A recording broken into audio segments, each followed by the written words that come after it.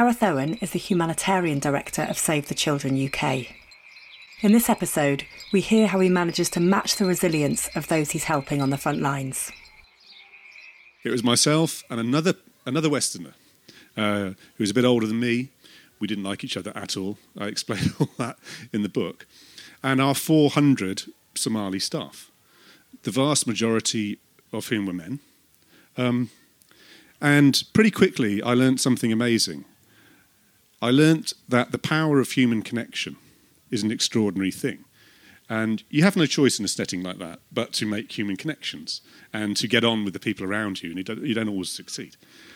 But I had no idea I'd be spending so much time in the company of foreign militaries, whose job it was, having imposed martial law on a very proud nation, to keep order and to keep me safe.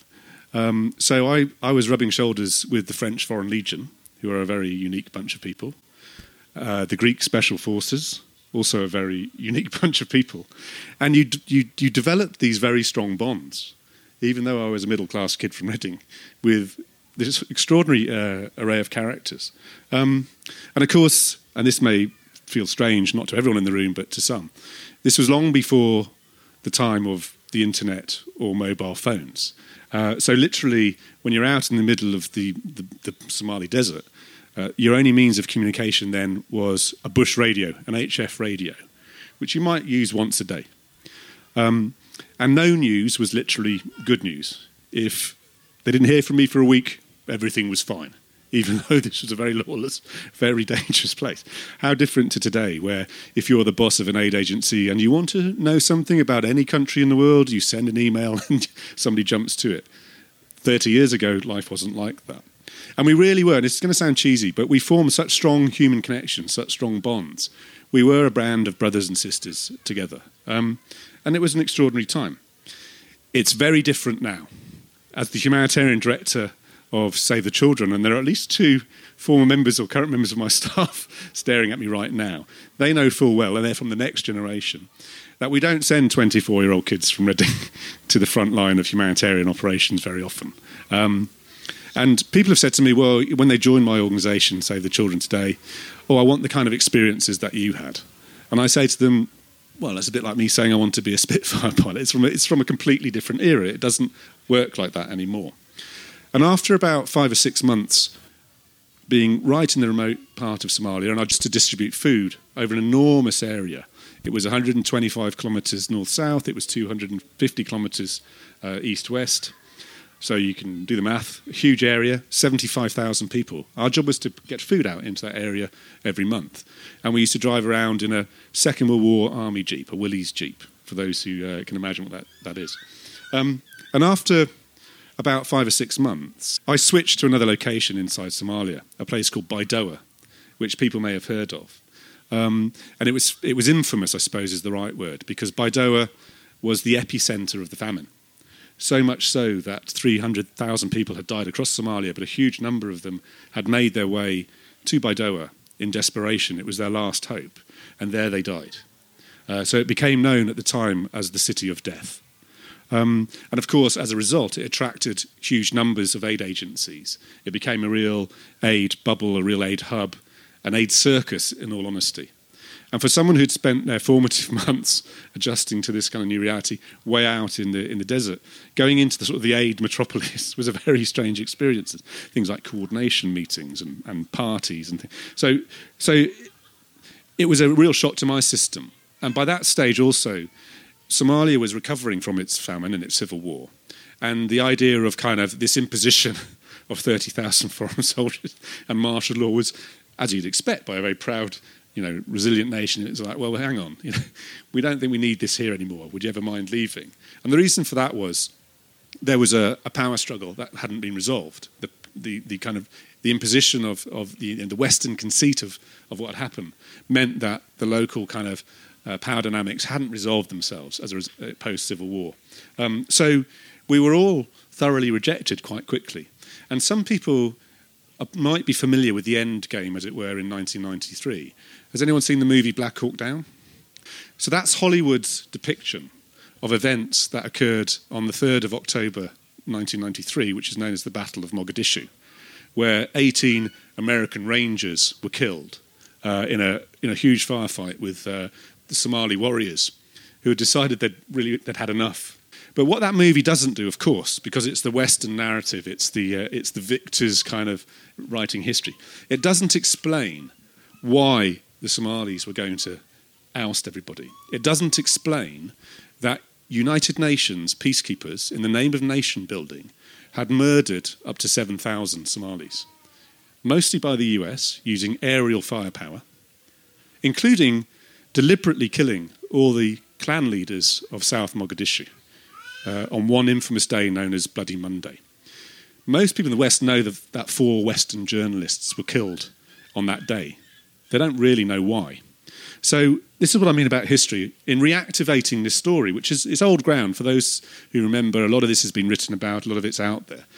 But we forget very quickly these kind of stories. And it's important to reactivate the history, and that's kind of why I've written this book, When the Music's Over.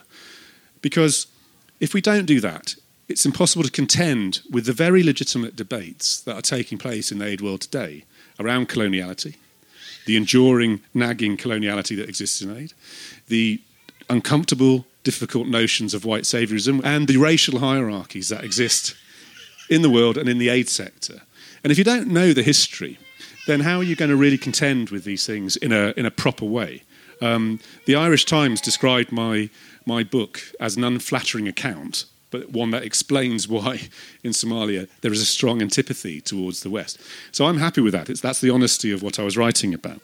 So it really was a very dark chapter in the history of international relations and in notions of how can you kill 7,000 people when you're trying to keep the peace. It's very odd, isn't it?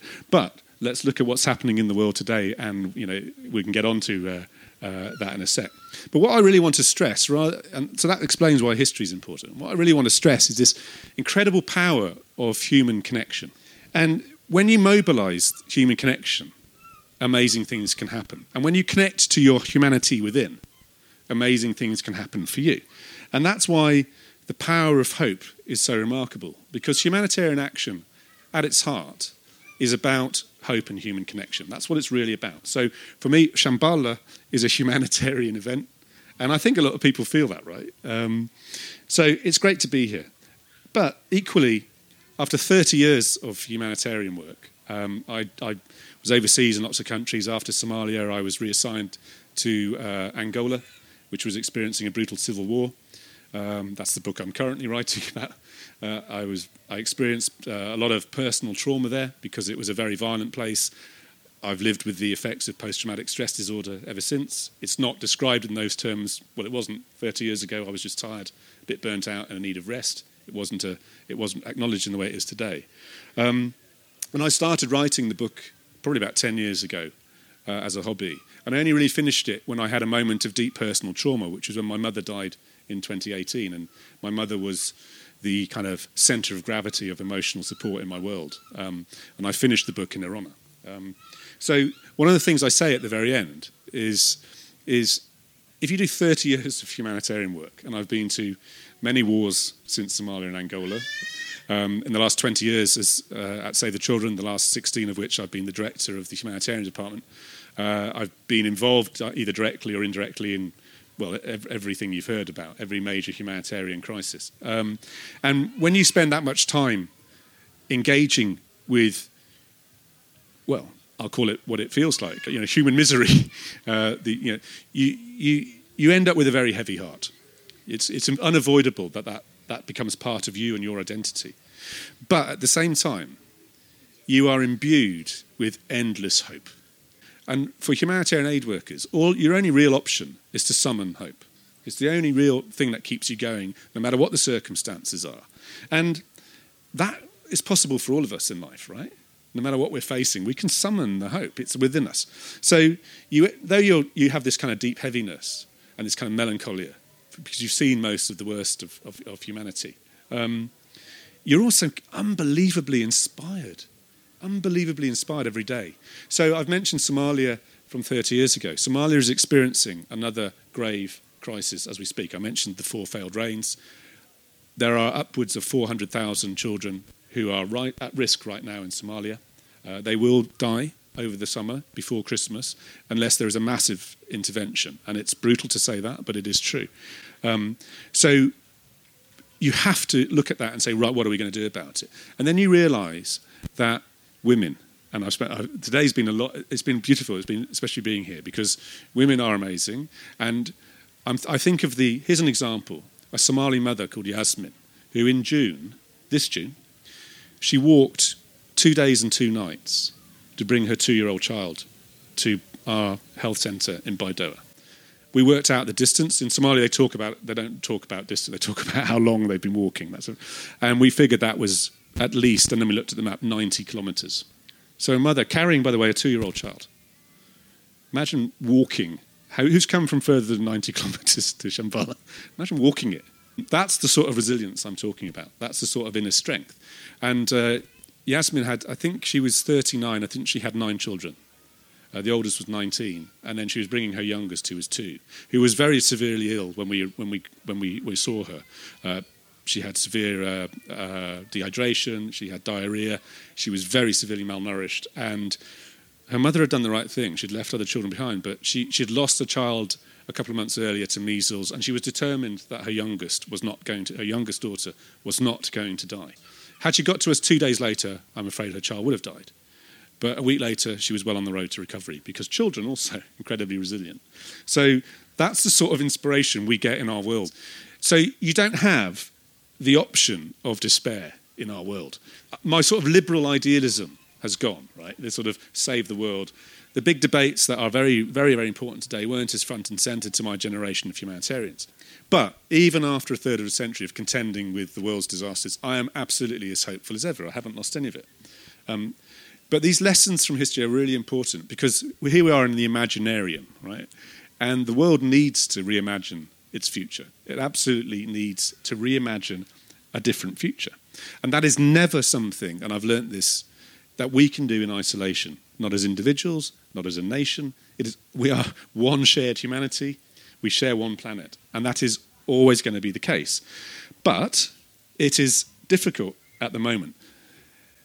To my generation of humanitarians, the idea of respect for values, in our formative society here, and there's a lot about that around, it meant that you could, therefore, if you were going to respect values at home, you could not be a bystander to egregious abuse of values abroad. That was our mental kind of worldview.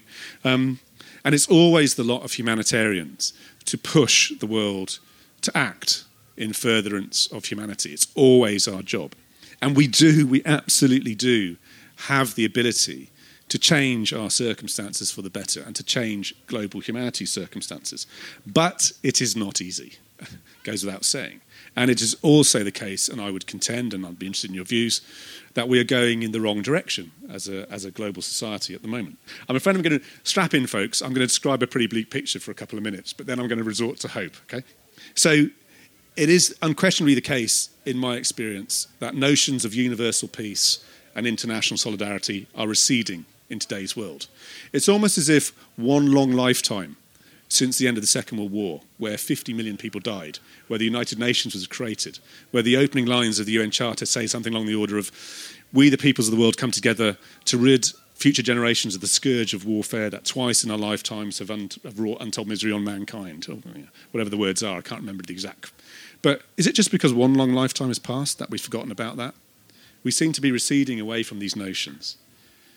The global political economy is still dominated by a declining Western liberal order. And that Western liberal order, which we're all part, has stopped imagining new utopias. It's stopped imagining a different future as far as I can see. And we are seeing the rise of inter-imperial conflict again. That's what Ukraine is about. Since the end of the Second World War, humanity can sort of see how it ends for humanity. We call it the Anthropocene age. The world's fate is no longer a natural thing. It's in our hands, right? Since the creation of the bomb. And isn't it interesting that there are invocations of nuclear war around Ukraine? I mean, it's on the agenda, right? It's terrifying. And if you add sort of climate change into the mix, then suddenly we've sort of got this horrible, catastrophic sense of a near impending kind of jeopardy. But at the same time, we're all trapped in this kind of capitalist, consumerist reality, right? A model that just seems no longer tethered to any notions of sort of social good, and is just sort of hanging out there, and definitely not tethered to any kind of prudent fiscal policy. We only have to look at what's happening to the price of fuel. So what's happened is that we've had this kind of series of shocks in the world since 2008, starting with the financial crisis, which triggered a global food price crisis. There's another one going on right now. Then we had, I'm not sure if I got the order right, but the Arab Spring, starting in Tunisia, working our way across. Some people over here got involved in Libya when it happened. We dreaded it going into Syria because we knew what would happen in Syria, and it's absolutely happened. We knew that would be wouldn't end well. We've had a variety of mass protest movements, which I'm a big fan of, Occupy and all the rest of it. But we've also had this rise of populism, as we all know. And this sort of erosion of rights and the erosion of sort of civil society space is happening in a very pervasive way around the world, and including here in the UK, in many sort of subtle ways. And we're seeing a rise of conflict as a result in the world. So we have more refugees and displaced people today than at any time since the Second World War. And if you happen to be an unfortunate refugee or displaced person today, you will stay in that circumstance for many years now, because the international apparatus that was designed to resolve diplomatically conflicts around the world is utterly defunct. You've got China and Russia on the Security Council, and that's the end of the matter, right? So nothing gets fixed anymore. So long-running wars like Syria, like Yemen, they don't, like Afghanistan, they don't have the apparatus to sort of resolve things in the same way. So you're already feeling terrible, aren't you? Is everyone like, really, oh my God, we're having such a nice time at Shambhala. I haven't even mentioned nature fighting back. Nature has fought back, right? The pandemic, well, I can't remember, but in my time in Save the Children since 2002, there have been at least 6, 7 or 8, 9 occasions where we thought a pandemic was going to happen, whether it was avian flu, swine flu, the list goes on. It was inevitable that eventually this was going to happen, and it will happen again. Nature is fighting back. And that sort of plunged everybody into this kind of survivalist mentality, where the sort of fear and the fatigue, everything that's messy and difficult, just suddenly feels 10 times harder to resolve. And so we end up in this kind of inward-looking, deeply melancholic place. I'm sorry, folks, I'll end in a second and bring it up again. And worse, we've been colonised by technology, right? Who's wandered around in the last couple of days going, where's my signal? We've been colonised, and it's intentional, and it's pervasive, and it's not neutral, and it's colonised our minds, right? And what's happened, I think, and I'm part of a group that sort of philosophises about these things, the spirit of activism that was foundational in humanitarian action, certainly over the last long century, has been sort of weakened. So Save the Children is a wonderful organisation founded by 2 sisters from Shropshire 100 years ago.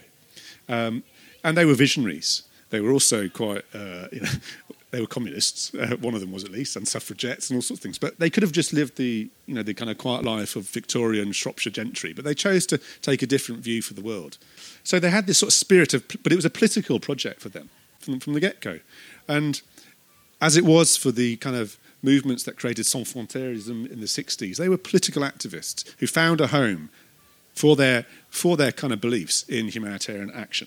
And has that been weakened because we're products of the zeitgeist? Everything's been weakened. So, we inside humanitarian organisations are contending with these kind of thoughts all the time. So it can lead to this kind of emotional lethargy. And then we're left with a really stark choice: fight back or give up. It's that simple. And we have to contend with all of this, folks. It affects us all. But at the same time, we have to try our best not to get depressed. Someone at work said to me recently, Gareth, I really need you to be my source of hope in all this. Because how to stay positive? Well, it's this simple. If, as I do, you believe in the power of hope, then you have to intentionally be hopeful. You can't say, I believe in hope, and then sort of, bang, and I'm going to sort of spend the next hour moaning. And there's an old saying in the humanitarian world, which is, it's not the bombs and bullets that are our worst enemy, it's our own despair. So it's this kind of intentional decision to be hopeful.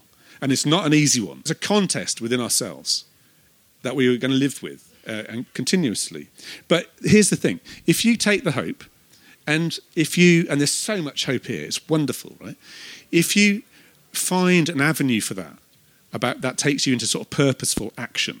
I would say that my last 30 years, I've had the benefit of this. So I'm talking from lived experience. If you do that, then on a personal level, something very beautiful happens. The neuropsychology of this is well studied. The science says this. Some kind of magical thing will happen. There are studies after studies that show that when people live their values, when they live through a hopeful worldview in their lives, and when they really embody that, their motivation is better, their well-being is better, their health is better, their human connections are more powerful, and lo and behold, quality outcomes are derived from that. The science of this is very clear. These days I do quite a lot of coaching and mentoring, and we get into this big time for people who haven't yet tuned in. So that's the thing, right? So why do I sort of sit here and talk in these terms? Because the next decade, and I mean this, is utterly pivotal. The next decade is the one, right? We will be in a vastly different place 10 years from now. And so it is on this, right? It's absolutely on. And that can create a lot of anxiety.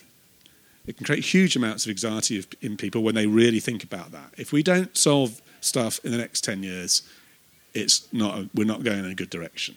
So we've got to contend with all this. And I think the starting point is not to say we all have to become, kind of activists and we all have to start joining humanitarian organisations. Whatever walk of life you're in, and I'm sure you all do different things. Here's the thing, right? You can always be humanitarian in any walk of life. It's not yes, we built institutions for it and kind of all but it doesn't. That's not the point. The point is we've all got our humanity, and you can practice that wherever you go in any walk of life. So I say to everybody, be as successful as you can possibly be in any walk of life. Be whatever you want to be the best version of you in whatever circumstances. But don't just do that for yourself. Do that for all those around you as well. I mean, part of my job is I'm not operational anymore. I'm old and all the rest of it. But I do the fundraising quite a lot. And I've met some of the richest people in the world. I'm talking dudes who've got billions, right? I mean, one person who gave away $32 billion. The thing about those people is, right, and they can be quite generous. I got quite a lot of money out of that particular gentleman. But what you tend to find, and I've met a lot of them, is they start giving away their really big wealth towards a certain stage of life, right? And in this particular gentleman's case, when he announced he was going to give away all his money, and he was very proud of that fact, he did it from his office. And behind him on the shelves were a series of private jets. So when he only had a few billion, he was sort of a Learjet, G6. Then he got a few more billion, so he upgraded to a 727, a passenger jet. And when he was really minted, like, filthy rich, bring me my unicorn steak, he got himself a jumbo jet for himself. And he had a gold throne in it. And then he realised that he didn't feel any better inside. So he said, I better maybe giving away all of this will make me feel better. And it's like, mate, you're in your 60s. How about you shared some of the love, shared some of this ridiculous wealth along the way? Maybe the world would look a bit different. Anyway, there you go. When I was in Somalia 30 years ago, I didn't realise that my sort of career, which I fell into as a volunteer, was coinciding with this kind of really unique period in international relations. And this is where I think it's very relevant to today. So George H.W. Bush, George Bush Sr., he was president. He was an outgoing president. He was going to hand over to, I think, Bill Clinton, wasn't it? Bill Clinton had won the election. So he could look out from the sort of Oval Office, not just as sort of commander-in-chief of the US, but commander-in-chief of a victory over the Cold War, right? The Cold War was over. The West has won. Even people like Francis Fukuyama hasn't read his book, End of History. We declared an end. This is it. We've won. How wrong we were. The conceit, right?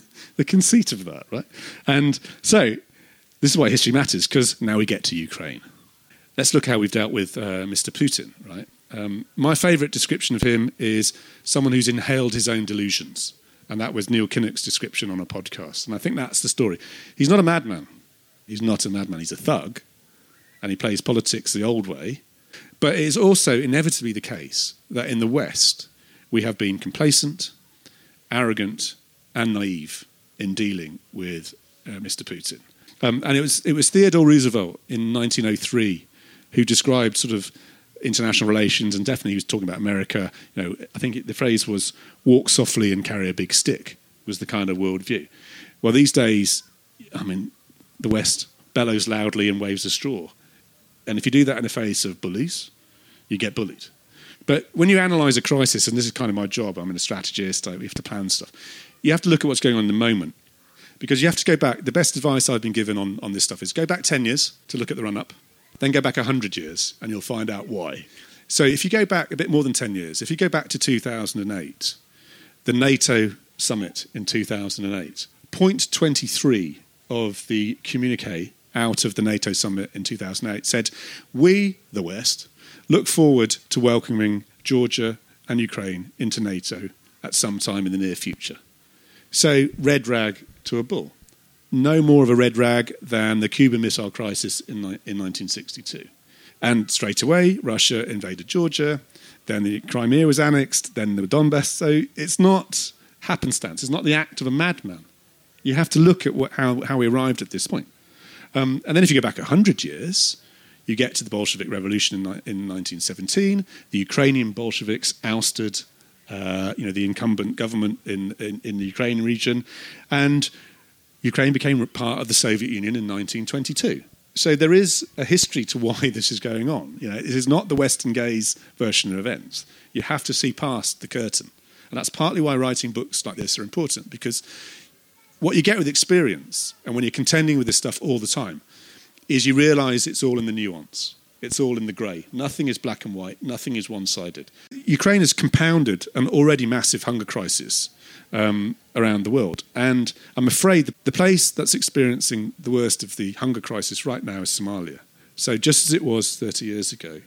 And it's the fourth time in my 30-year career that we've had to contend with the risk of famine in Somalia. And the last 3 times have been in the last 10 years. So that's climate change for you. So this stuff comes around again, and that's why you need to know the history. And we dreaded Ukraine because we knew it would compound the famine risk. And we knew that the need for early action was well past. And by now we'd hoped to be well into mobilising a massive response. And we just haven't done that because the engagement with the publics, which creates the political currents that allow for change, we haven't made the cut through. And we've been trying very hard. We're getting there, but it's slow. And the real story of that, of course, is... I would never begrudge anybody an abundance of the world's compassion in their hour of need. $60 million was mobilised by the world for Ukraine in the space of a month. But it's taken us 8 months, in the case of Somalia, to mobilise about 2/3 of the money needed to prevent the crisis. So do your own conclusions on that. What's that about? And you can't avoid the idea that certain lives in this world are valued more than others. And that's just the brutal truth. So we have to redress all these imbalances. But the other thing about hope is it's never too late to try. I mean, if that mother is going to walk for 90 kilometres, then it's not our job to not be there at the end of that 90-kilometre walk. It's our job to be there. So when you get this kind of human connection, and we've got this beautiful human connection around us here, when you add that all up, when you get that sense of purpose, you create a force for change. You absolutely can create a force for change. And it's a force for good. And it mobilises it in the name of solidarity. That's the point. That's what we stand for in our kind of organisations. And there is much need in the world. We used to talk about 3 Cs, COVID, conflict and climate.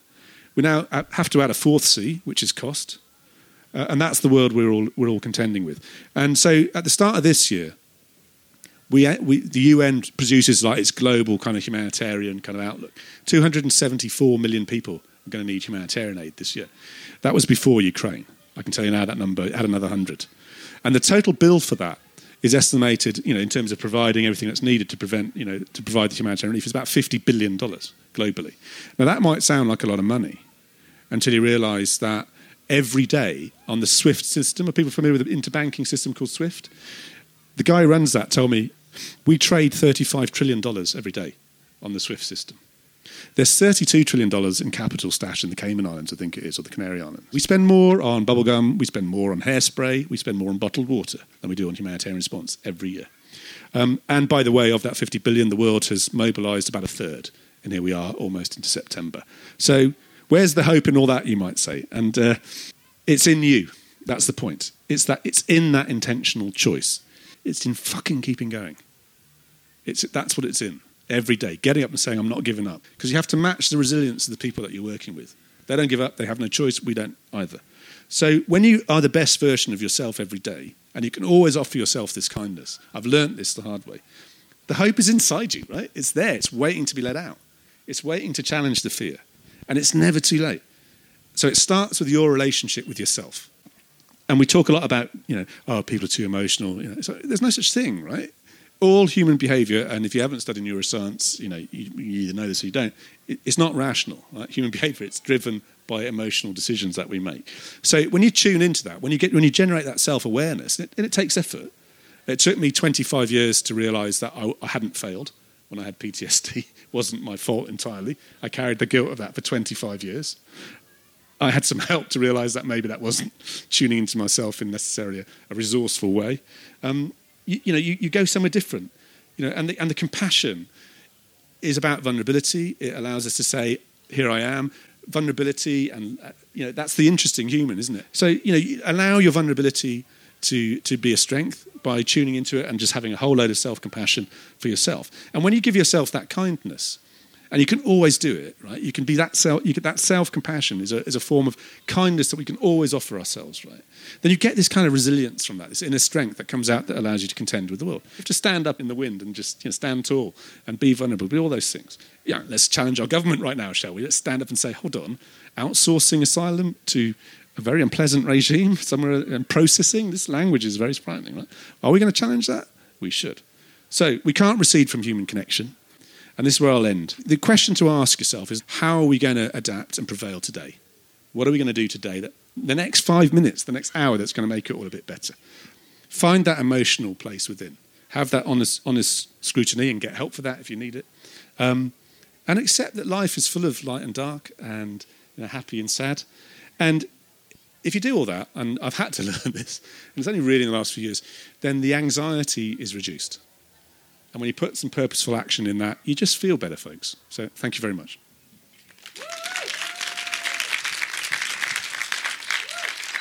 Thank you, Gareth, for sharing your hopeful lessons. We need them now more than ever. His book, When the Music is Over, is out now. It's part memoir, part history and part politics. And it's also a story about human connection in desperate circumstances.